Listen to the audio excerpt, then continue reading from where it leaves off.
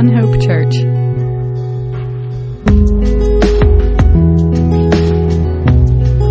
All right, good morning. It's a privilege and a blessing to be here with you this morning. Whether you join us here in the parking lot, good to see folks here today, or online. We're going to continue our study through the Gospel of John, and this morning we're blessed to study John chapter 20, where we see the resurrection of Jesus. But I want to take us back to John chapter 19 just for a couple of minutes this morning as we set the scene and just have a couple of reminders. When Jesus was on the cross, he said, "It is finished."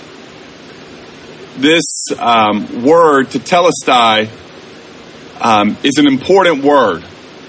And it is finished in English might not fully give us the meaning, the full implications of what Jesus is saying there when he says it is finished. This word, tetelestai, was a word that's been found on ancient documents, on ancient receipts, to show that a debt had been paid in full, or that a tax bill, had been paid in full. So when Jesus is saying it is finished, he is saying tetelestai, he is saying that he has accomplished his work. That he has accomplished his work. Now imagine that. He has paid our debt in full. Now, how good is that for us to hear this morning? And then Jesus, after saying that, after accomplishing his task, it says that he gave up his spirit. He gave up his spirit. He laid down his life as a ransom for many. Remember, in the Old Testament, we're told that without the shedding of blood, in God's economy, without the shedding of blood, there is no remission of sins, or there is no doing away with sins. And so this sin was paid for through the death of Jesus at the cross. Your sins and my sins were paid for. Now, whether that's effective for us, whether that makes a difference for us, whether that's helpful for us, it's only as good as we take Jesus at his word and as we believe him. And then we see at the end of chapter 19, Joseph of Arimathea and Nicodemus, the one who had gone at night in John chapter 3 to figure out who Jesus really is. If he was really the Messiah who had come, but went at night because he was a religious leader, he was a Pharisee, and he knew that most of the other Pharisees with him were opposed to Jesus. And those two take the body of Jesus and prepare it and put it into the empty tomb. And they're willing to be publicly identified with him in that way, regardless of the future implications. And that's significant because they did that at the darkest moment, when all seemed to be completely lost. They publicly let it be known that they loved Jesus. And they were willing to be identified with him, regardless of the future implications. And remember, they did that. It's amazing. They did that, again, when all seemed lost to the disciples. When it seemed like hope had been done away with. And they're willing to take their stand at that moment. You see, it's not difficult, folks, to take your stand when everybody that you care about or everybody that is in power with you agrees with you. It's not hard to take a stand then. It's hard to take a stand when there's going to be opposition to that stand. So let's pray, and then we're going to jump right into John chapter 20.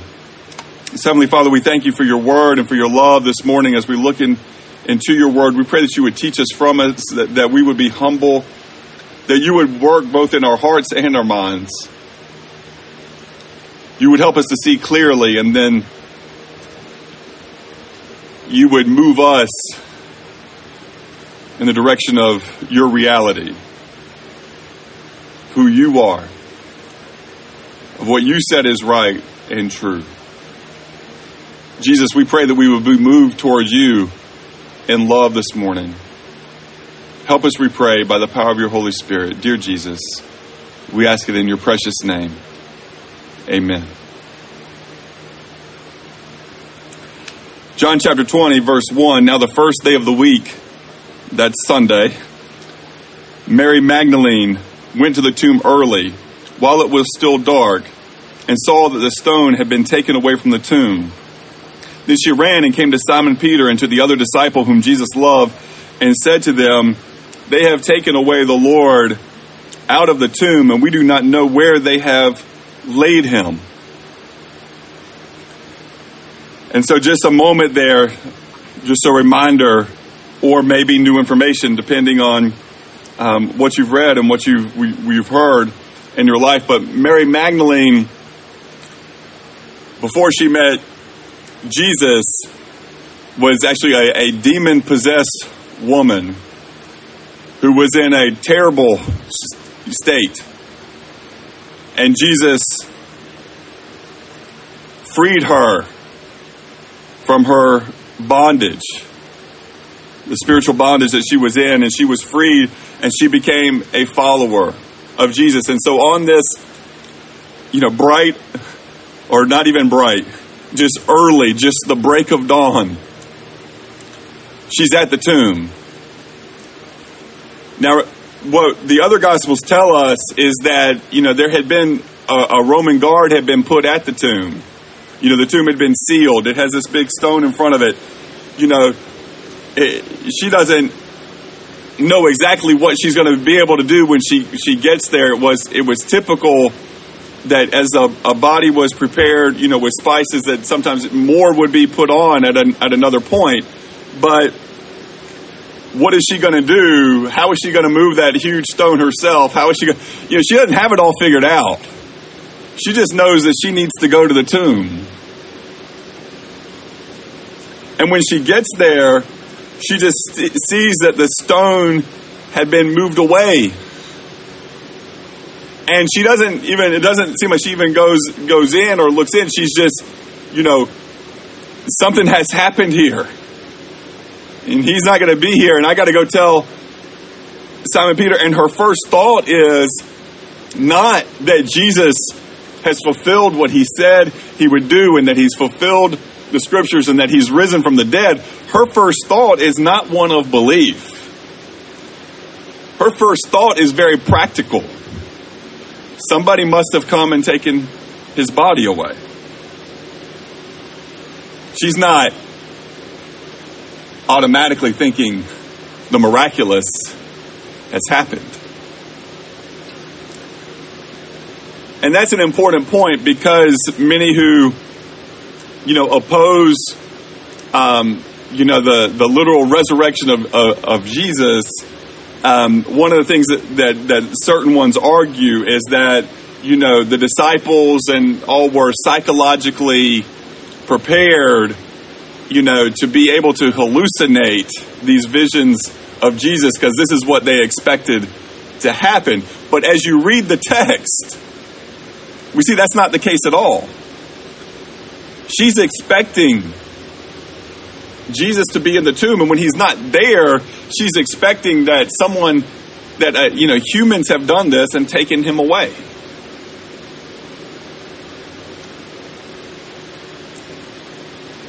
And so it says in verse 3, Peter therefore went out, and the other disciple, and were going to the tomb, so they both ran together. And the other disciple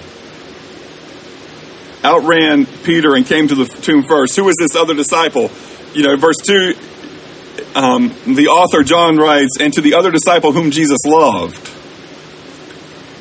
And this is how John refers to himself in this context.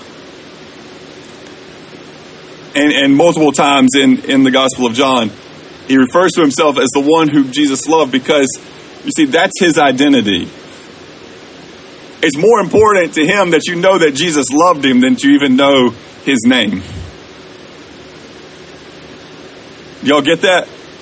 It's more important to John that you know that Jesus loved him. That's more important to him than that you even know what his name is.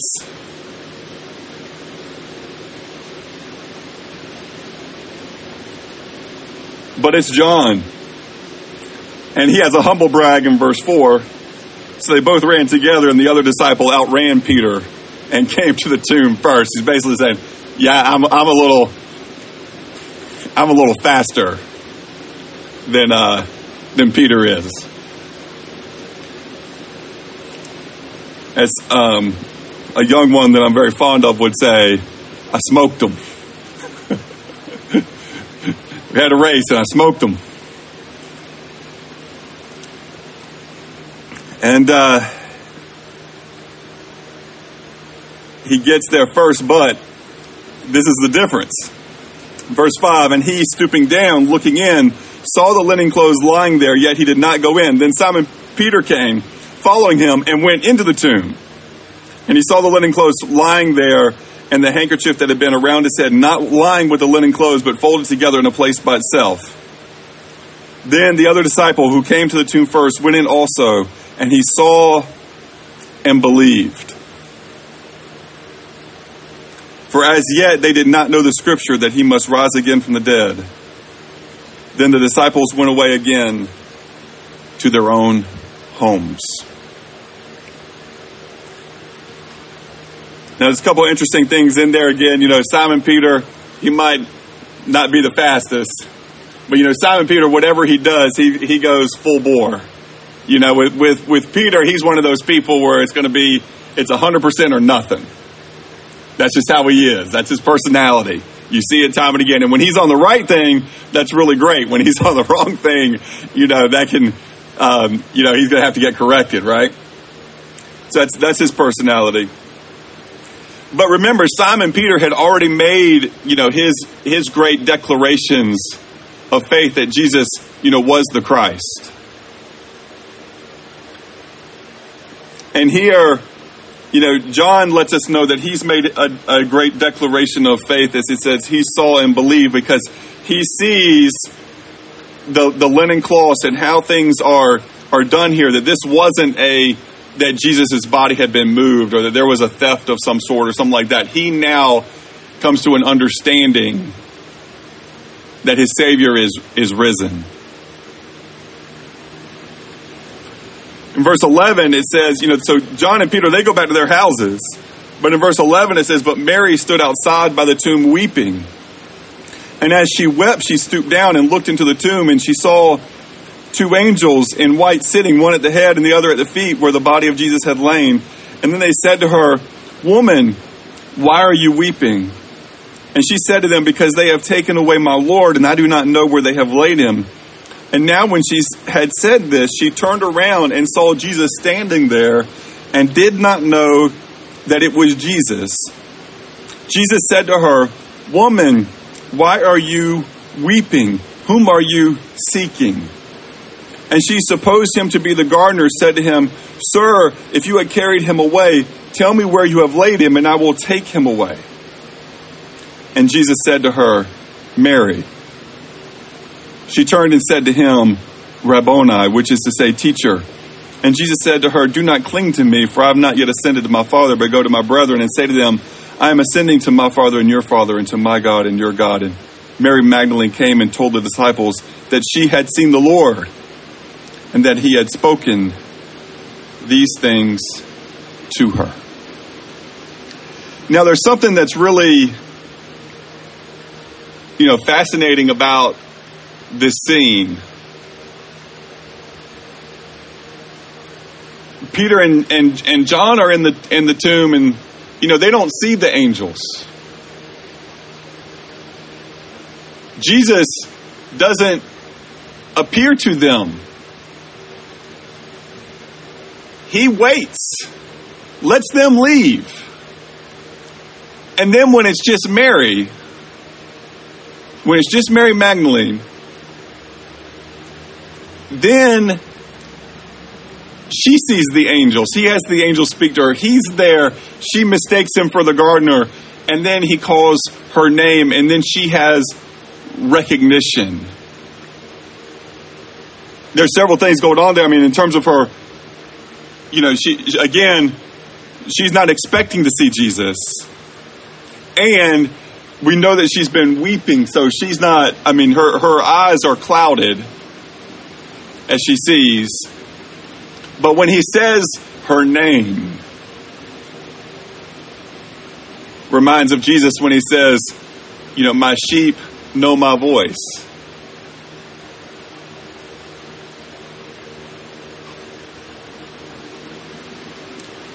When he says her name, she then recognizes. And apparently, she says, Rabboni, meaning, my teacher. And then he says, don't cling to me. So we can obviously assume that from that scene, that she has somehow grabbed hold of him, probably around his feet.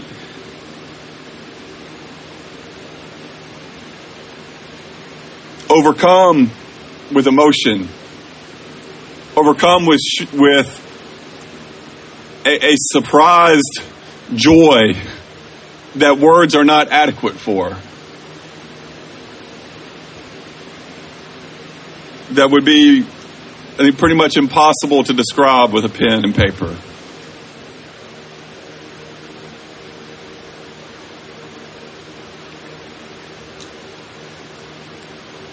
And this is an important section of Scripture.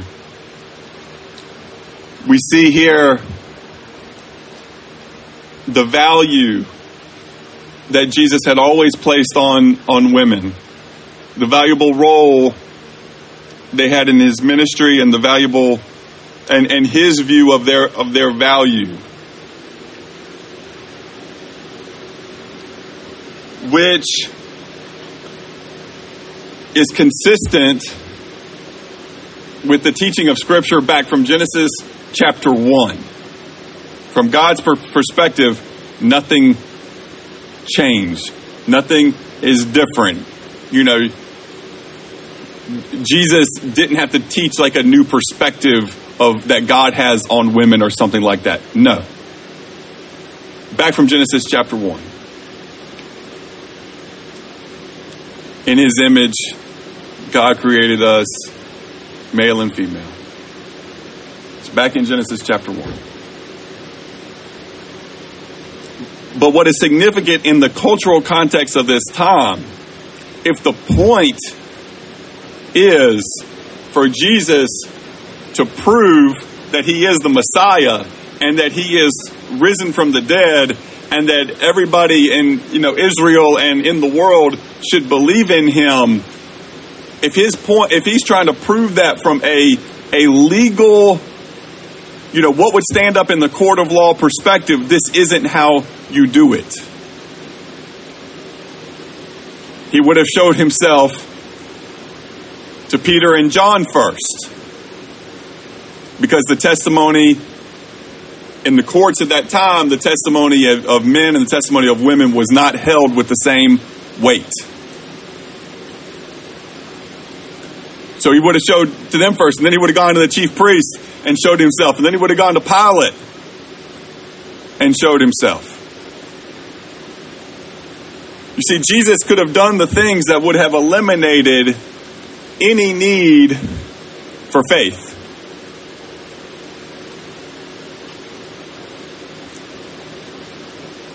He could have eliminated any need for faith in the sense that, he could have not ascended back to the Father and told his disciples to go into all the world and make disciples. He could have just stayed, set up his kingdom, on the throne of David, had vanquished the Roman Empire and made them subject to his rule and reign and the rest of the world. He could have done that in that moment. He could have eliminated any need to believe and to trust. Now, what I argue is Jesus left plenty of evidence if a person is willing to believe. Jesus left plenty of evidence. If someone with an open heart and open mind looks at the situation and says, what is truth? But he doesn't give so much evidence as to eliminate the necessity of faith and the necessity to take him at his word, the necessity to trust him. There's a balance there.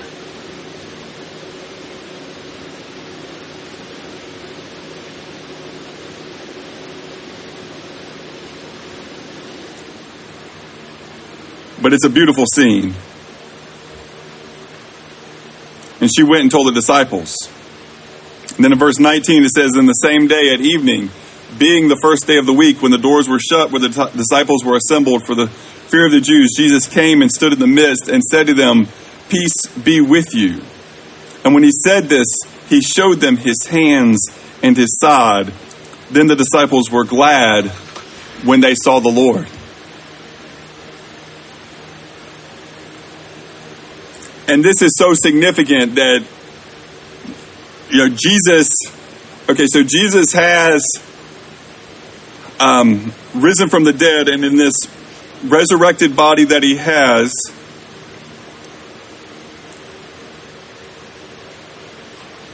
it has certain attributes. It is real, it is material.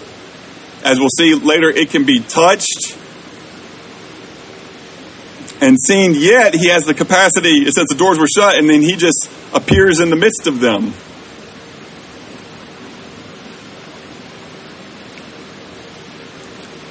But it's so crucial, folks, to understand that Jesus physically, bodily, rose from the dead. You see, here's another thing that people do. They'll say, this scripture and most of the scriptures are it's just allegories. It's just good stories to teach you a moral lesson. And they strip the scripture of its reality. And by doing so, they take away its power and its truth. You see, Jesus did not come to this earth to go to the cross to pay for our sins and to be risen from the dead, just to teach us how to be decent human beings. He didn't come to just teach us, some moral code to live by. Of you've got the 10 Commandments, but here's just a little extra for you. You see, that's not why Jesus came. And I think in our nation, one reason why it seems like the Bible doesn't make as big a difference as it should, that Jesus doesn't make as big a difference in our culture and how people actually live, is because so many people have wanted to treat the scriptures as if Jesus is just giving us this moral law, and if you just try, you should just try harder. I mean, he set a good standard, and you should just try harder to meet that standard, so you're a decent, human being who, you love and try to take care of your neighbors and stuff like that, right? The golden rule and all of that.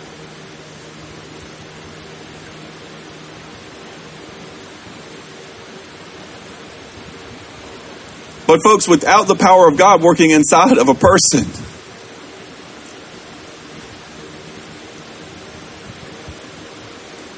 these words aren't going to help people. Not actually going to change hearts and minds without surrender. We're just trying to get the flesh to do a little better. Isn't why Jesus went to the cross.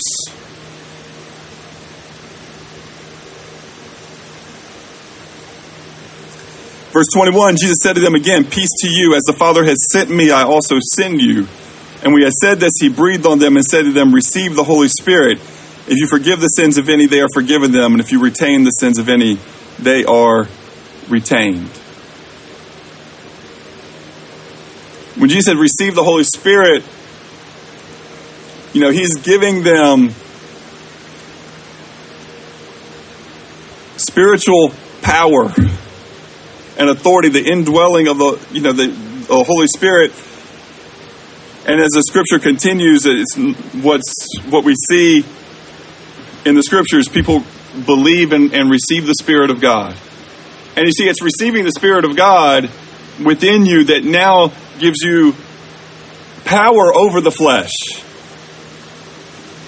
See, our flesh is sinful. Our flesh is selfish. Our flesh, our basic human nature is bent not towards doing good, but it's bent towards selfishness. And even doing good, a lot of times that good will be done in a way that benefits one's flesh, not in a way that's contrary to oneself.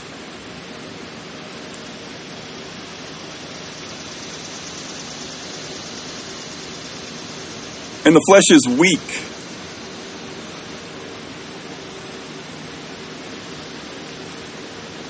So this idea that if you just have the right information, if you just have the right code of how to live, and you can on your own just pull yourself up by your bootstraps and say, okay, I'm going to live a decent moral life. Even those who accomplish that the best are going to fall short of God's desire. Because, and the first thing there is, God's first desire is to have our hearts. And the person who says, I'm on my own, can just follow this moral code and these standards and be a good person. You see, God doesn't have that person's heart. That person has their own heart. So what God desires most in that situation, God doesn't get.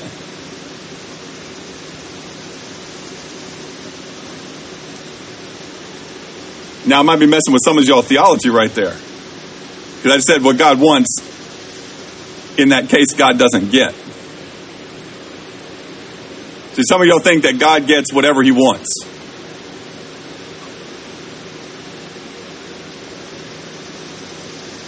In a certain sense, that is 100% true.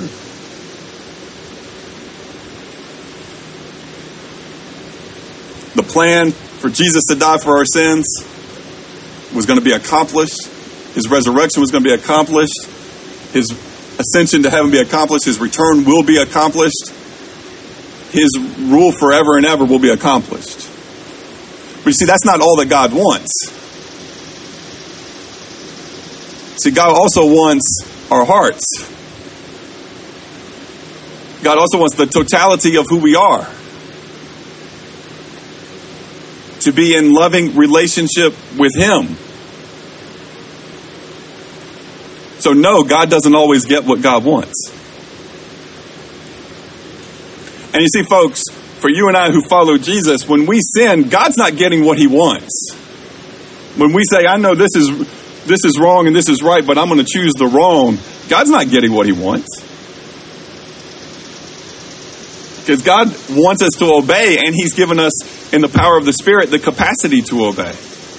And the capacity to do what is right. So God expects and wants us to do what is right. The scripture says, do not grieve the Holy Spirit. Why would the Holy Spirit be grieving if the Holy Spirit is getting everything the Holy Spirit wants? So the Holy Spirit doesn't get everything the Holy Spirit wants. The Holy Spirit grieves when we put our flesh back on the throne of our hearts. And I mean that in a and I don't mean that in a, understand, what I'm talking about there is not salvation or losing salvation or anything like that. What I'm talking about there is the daily walk of the believer. We should not grieve the Holy Spirit. When we do, God's not getting what God wants. What does God want? God wants what's best for us, and what's best for us is to be in full communion with him.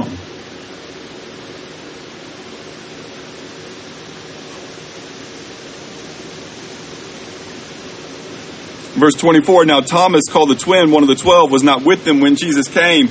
And the other disciples therefore said to him, we have seen the Lord.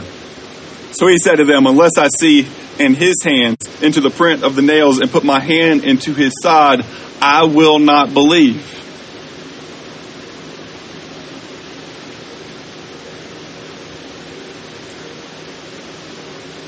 And after 8 days, his disciples were again inside and Thomas with them. Jesus came, the doors being shut, and stood in the midst and said, "Peace to you." Then he said to Thomas, "Reach your finger here and look at my hands, and reach your hand here and put it into my side. Do not be unbelieving, but believing." Okay, so it's the following Sunday. Week has passed. The following Sunday, they're back meeting again to remember the Lord. To pray and to talk and to figure out, what's going on here. What are we supposed to do next? Jesus comes again, "Peace to you." Now, each time he says, "Peace to you," you got to understand, in a room, you're in a room. Just imagine being one of those disciples in a room. The doors are shut. All of a sudden, bam, there's Jesus in the middle of the room. You're going to be like, whoa. Your natural reaction, I think, is going to be to tremble, to have fear. But Jesus says, "Peace to you." Jesus has to calm them and take away that natural fear that they would have of the supernatural. And then he said to Thomas, "Reach your finger here and look at my hands, and reach your hand here and put it into my side. Do not be unbelieving, but believing." You see, Jesus knew Thomas. He knew what he was thinking. You see, here's the thing, folks. You might as well just go ahead and be honest with God in your conversation, because he already knows your deepest thoughts. It's not like you're fooling God. Well, I'm not going to say this in my prayer because, I don't want God to... What? No, God knows everything you think. God knows every doubt you have. God knows every fear you have. God knows every hope and dream you have. God knows all the good and all the bad. He knows everything about you. You're not going to sit there and have like some secret thoughts that God doesn't know about. And that should help us to think about that and to guard our thought life, and not when the wrong ideas and thoughts come into our head, that we don't sit there and entertain those, because God knows what we're thinking too. And a lot of times, I'll just go ahead and say this real quick, a lot of times it's not that initial thought that comes into your head through temptation or whatever it is that is sinful. Sometimes it's putting ourselves in positions where we know those thoughts are more likely to come about can be a problem. And sometimes, just in life, things pop into our head. And that isn't necessarily a sin, but it's the entertaining of those thoughts. The continuing of those thoughts in our minds. That is what the sin is. Failing to take captive every thought in Christ. What does that mean? Like, capture the thought, crush it with truth, and move on. See, that's not sinful. But meditating on the sin, whatever that sin is, that's sinful. That becomes sinful real quick.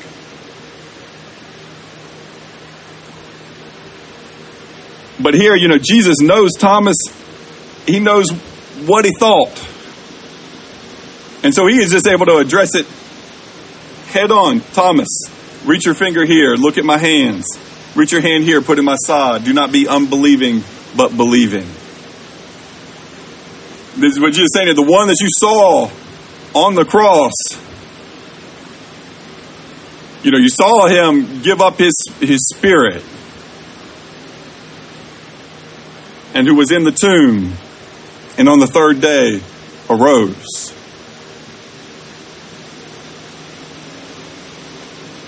See, Thomas, we have to admit here, Thomas was given some pretty special grace.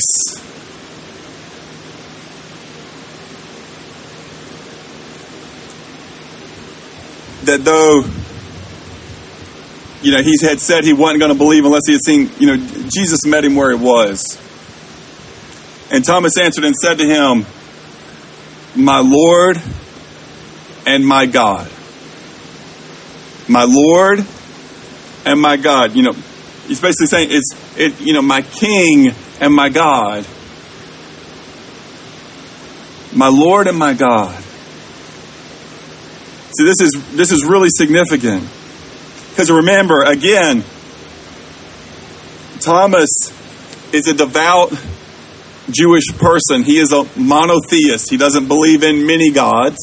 He believes there's one God. And so,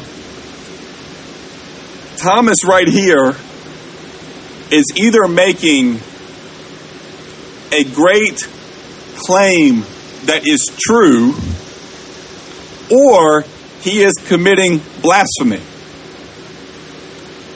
There's no middle ground. It's either true or it's blasphemy. Yeah, in simplistic terms, I mean, it's true or it's false. Question for many people today, as you hear this message, is, do you believe that what Thomas says here is true or a lie? And that, folks, should determine everything about you and Jesus and you and the Bible and you and your life moving forward. You see, because here, if Thomas is telling a lie when he says to Jesus, my Lord and my God, if Thomas is telling a lie, then that makes Jesus a liar, because this is who he claimed to be. Jesus receives the worship. He doesn't say, don't call me God.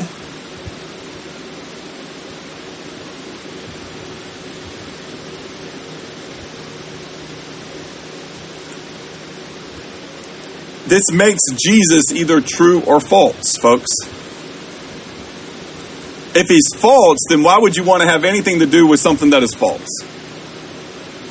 Why would you go into anything saying, yeah, this is going to be my belief system and my worldview, even though, this stuff is false? Like, that doesn't make any sense to me. Like, there is nothing, from my perspective, as I read the scriptures, there is nothing more futile than just like nominal Christianity. I mean, what a waste of time. What a waste of effort. What a waste of everything. Like, nominal Christianity should be like your last option. But that's the majority of what is in the United States that calls itself Christian. And really, that's the majority of what's in the world that calls itself Christian. It's a waste of time, folks. If Jesus isn't actually who he says he is. But if Jesus is who he says he is, if Thomas is making a statement that is true, if Jesus is Lord, if Jesus is God, then the only thing that makes sense in that scenario is to surrender to him as like, Jesus, I believe in you, that you paid my debt at the cross. You paid it in full. Thank you. I believe in you. Thank you for paying for my debt that I couldn't pay, no matter how hard I tried. I surrender my life and everything to you, and I want to follow you. Jesus, I want you to be my king.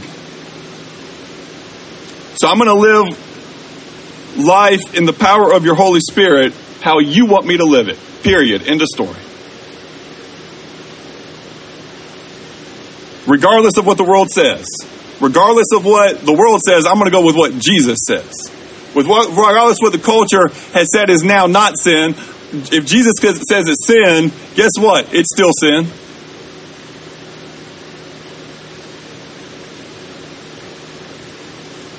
If Jesus says it's bad, I'm going to call it bad. If Jesus says it's good, I'm going to call it good.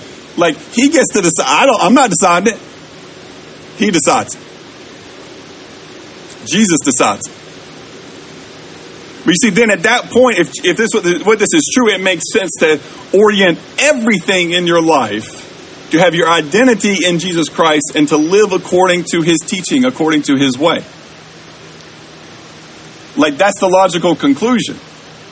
Again, a half-hearted approach, if it's true, should be like really unappealing. Like, if Jesus is who he says he is, why would I want to go 50% in on that? Why would I go 50% on that? If Jesus is who he says he is. I mean, if Jesus is who he says he is, it would make sense. I am all in. 100%. That's what's logical in that situation. I know in our world today, logic is kind of a thing that's not so popular right now, it seems like. But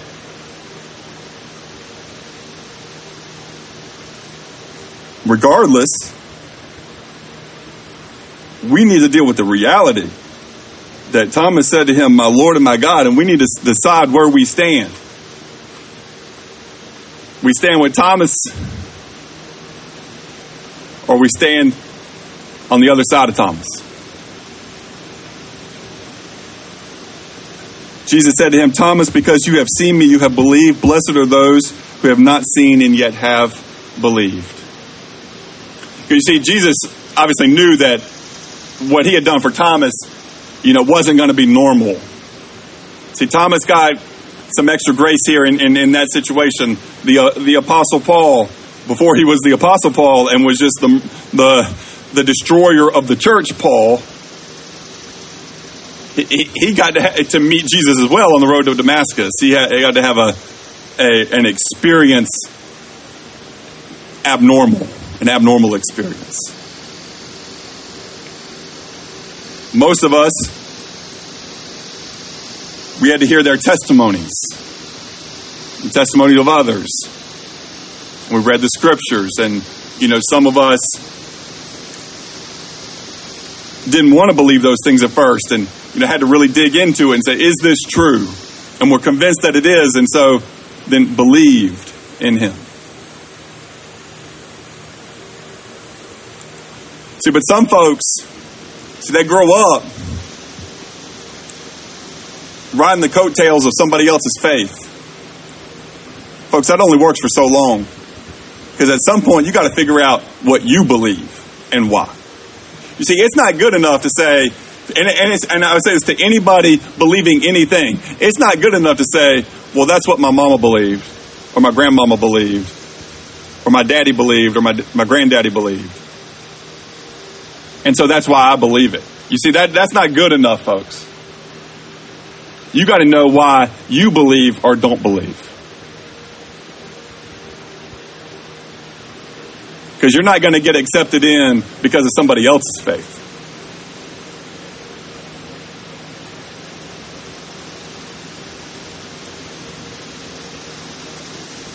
And this is why John writes. There's going to be one more chapter, but he says this, and he's not writing in chapters, but there is another section next week. But verse 30 says, "And truly Jesus did many other signs in the presence of his disciples, which are not written in this book. But these are written that you may believe that Jesus is the Christ, the Son of God, and believing that you may have life in his name." See, this is the point that John wrote it. He said, he's basically saying, I'm not telling you everything here. Jesus did a lot of other stuff too. But these are written. He specifically wrote what he wrote, but these are written that you may believe that Jesus is the Christ. That means that Jesus is the anointed one. That Jesus is the King of Kings, the Son of God, and that believing you may have life in his name. Where is their life? It's in the name of Jesus.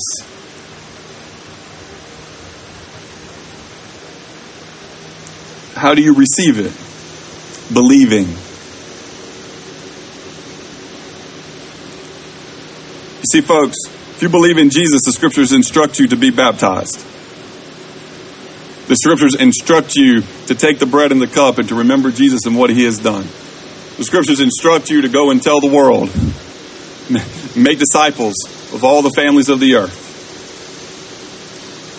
You see, there's all these instructions, but you see, to love your neighbor as yourself. But you see, here's the key thing. If you try to do all those other things, but have not believed that Jesus is the Christ, then all of that other stuff is not for profit. It does you no good. It is not beneficial to you.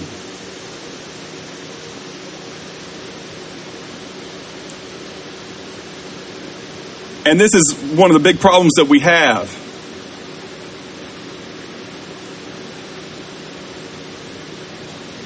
Because we got churches baptizing people without even asking if the people have believed in Jesus. Does that make any sense?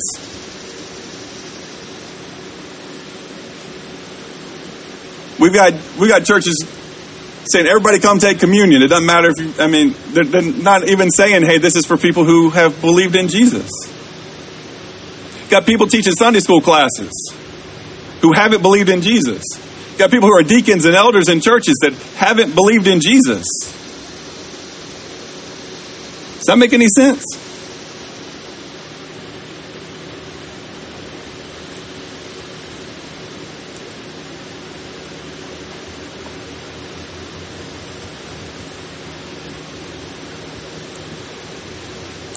Got churches saying they have so many members, and half of them haven't believed in Jesus. Folks, we can't play games with this. We can't just try to look good with numbers.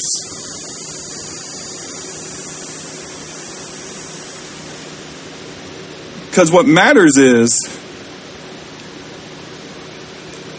do you believe that Jesus is the Christ, the Son of God?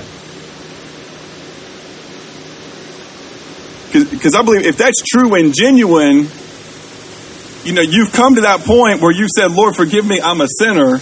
You've asked Jesus to save you, and Jesus has saved you. You see, now there's great potential for the future. You see, you might make some dumb mistakes along the way. You're not going to be perfect. But I know that when you do wrong, or when I do wrong, the Holy Spirit's going to convict us of that wrong. I know there's going to be an upward trajectory of growth in your life because there's going to be the discipline of God to take you where you need to be. And it might take time, but there will be progress.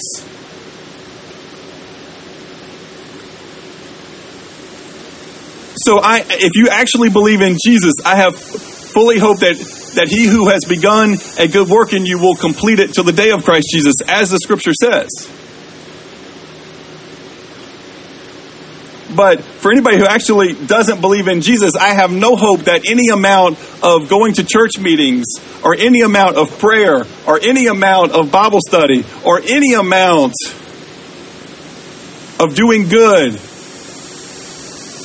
will actually conform that person to the image of Jesus Christ.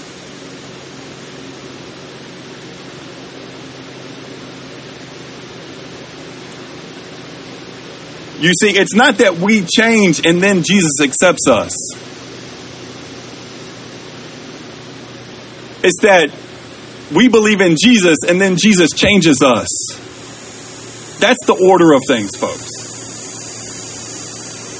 Because without Jesus being the one who does the changing, then all of your changes are just based on the ability of your own flesh, which we know is weak. But if the change in your life come about because of the power of the Holy Spirit active at work in your life, then we know we're building on a firm foundation.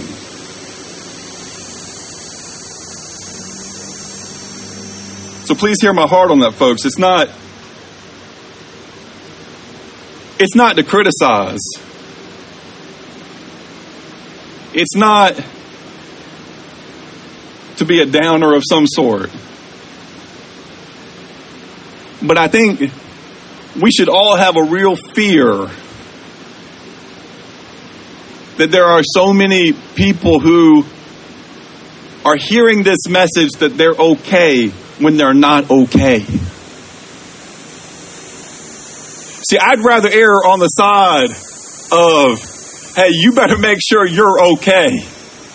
You better actually make sure of where you stand with Thomas or against Thomas. I'd rather err on that side of things and just hammer it home that everything hinges on the death and resurrection of Jesus and your acceptance of it and denial of it. Everything hinges on that. Period. End of story. I'd rather just hammer that home time and time again and risk whatever on that side than to risk not preaching that and somebody thinking that they're okay when they're not okay. See, I'm not trying to give you unfounded fear, because there are people that are going to say, you have these things and people try to convince everybody that they don't know God so that more people will come forward or whatever. I'm not trying to do that. But we just got to be certain, where do you stand? You've got to be certain, where do you stand? Don't leave it to doubt or question. You're either with Thomas, saying to Jesus, my Lord and my God, or you're not. You're in one of two places this morning. Make sure that where you think you are lines up with the reality of actually where you are.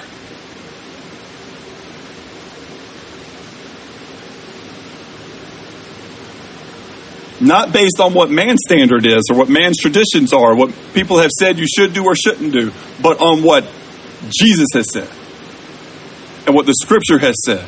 And these things that were written that you might believe.